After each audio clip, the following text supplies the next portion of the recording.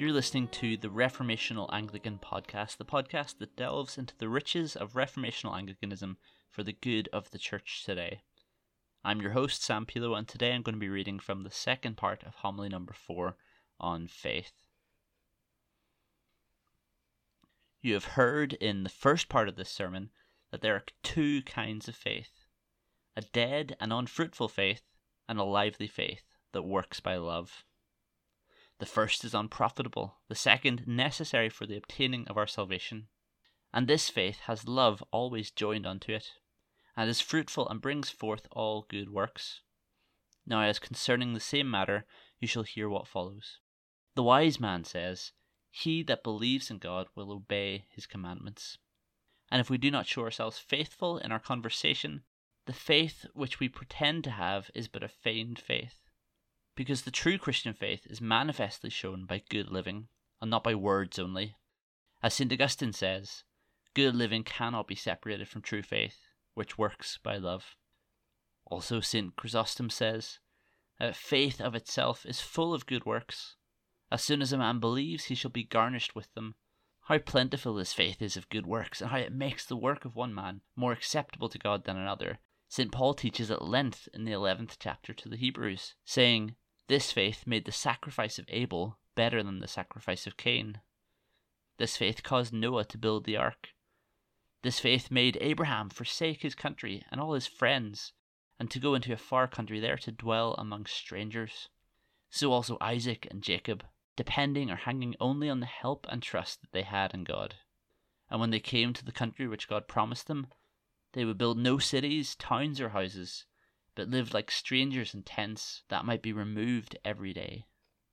Their trust was so much in God that they set little by any worldly thing, because God had prepared for them better dwelling places in heaven, of his own foundation and building. This faith made Abraham ready at God's command to offer his own son and heir Isaac, whom he loved so well, and by whom he was promised to have innumerable descendants, among which one should be born in whom all nations should be blessed, trusting so much in God that though he were slain, yet God was able by his omnipotent power to raise him from death and perform his promise. He did not doubt the promise of God, although everything seemed contrary to his reason. He believed truly that God would not forsake him in the death and famine that was in that country.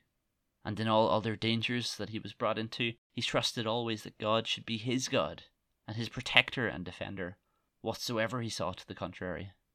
This faith so worked in the heart of Moses that he refused to be taken for the son of Pharaoh's daughter and to have a great inheritance in Egypt, thinking it better with the people of God to have affliction and sorrow than with wicked men to live pleasantly for a time in sin.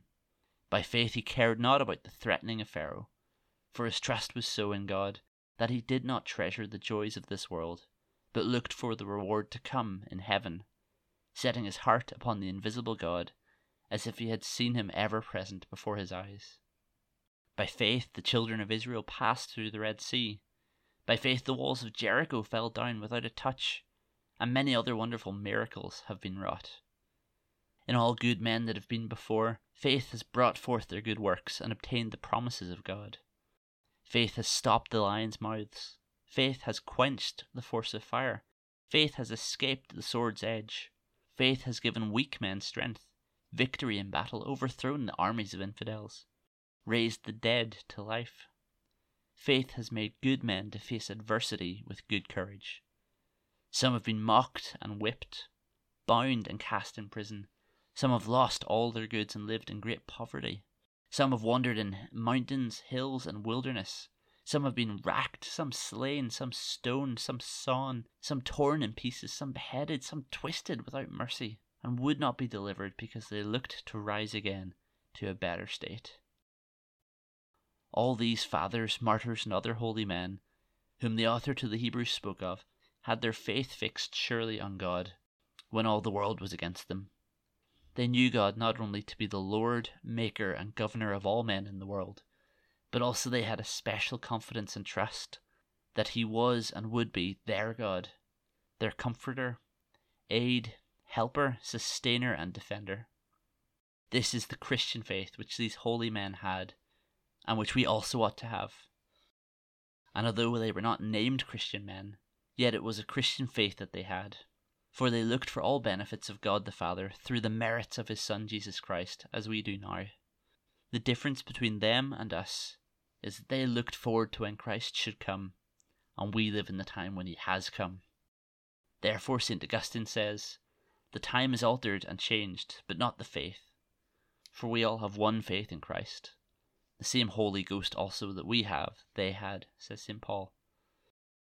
For as the Holy Ghost teaches us to trust in God and to call upon him as our Father, so he taught them to say, as it is written, "You, Lord, are our Father and Redeemer, and your name is without beginning and is everlasting." God gave them the grace to be his children, as he does for us now.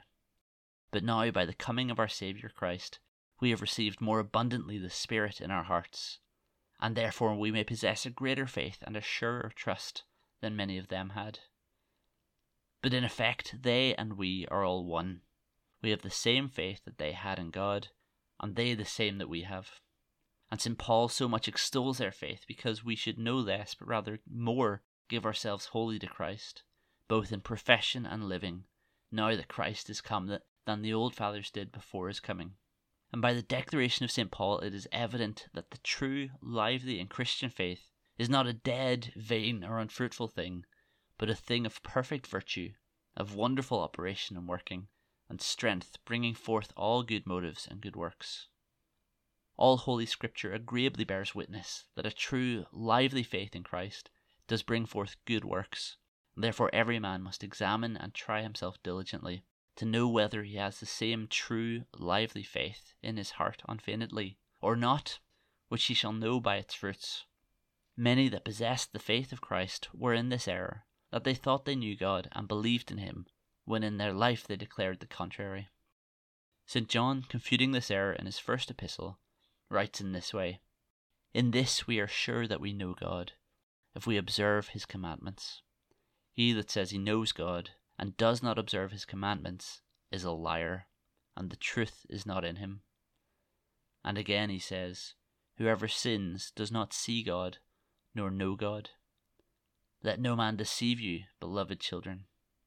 And moreover, he says, "This is how we know that we are of the truth, and so we shall persuade our hearts before him. For if our own hearts reprove us, God is greater than our hearts, and knows all things. Beloved, if our hearts do not reprove us, then we have confidence in God, and shall receive from him whatsoever we ask, because we keep his commandments, and do those things that please him."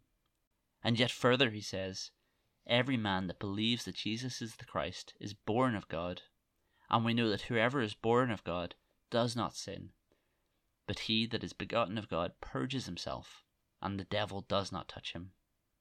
And finally he concludes and shows the cause why he wrote this epistle, saying, "For this cause I have written to you, that you may know that you have everlasting life, you who believe in the Son of God."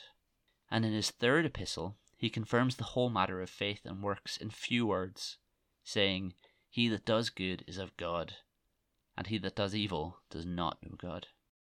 And as St. John says, that as the lively knowledge and faith of God brings forth good works, so says he likewise of hope and love, that they cannot coexist with evil living.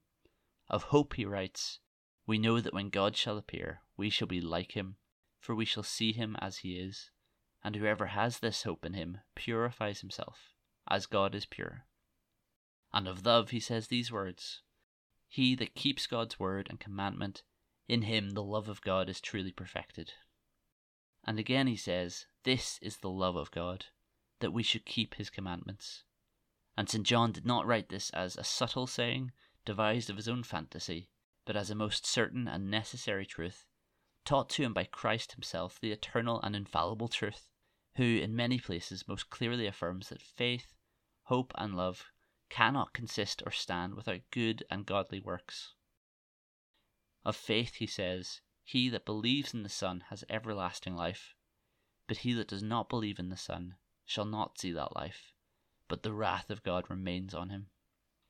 And the same he confirms with a double oath, saying, "Truly, truly, I say to you, whoever believes in me has everlasting life."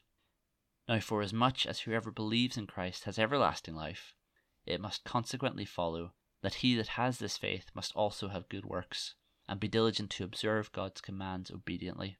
For to those who have evil works, and lead their life in disobedience and transgression or breaking of God's commandments without repentance, there is not everlasting life, but rather everlasting death.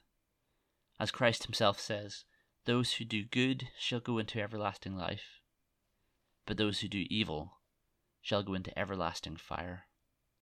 And again he says, I am the Alpha and the Omega, the beginning and the end. To him who is thirsty I will give of the well of the water of life freely. He that has the victory shall have all things, and I will be his God, and he shall be my son.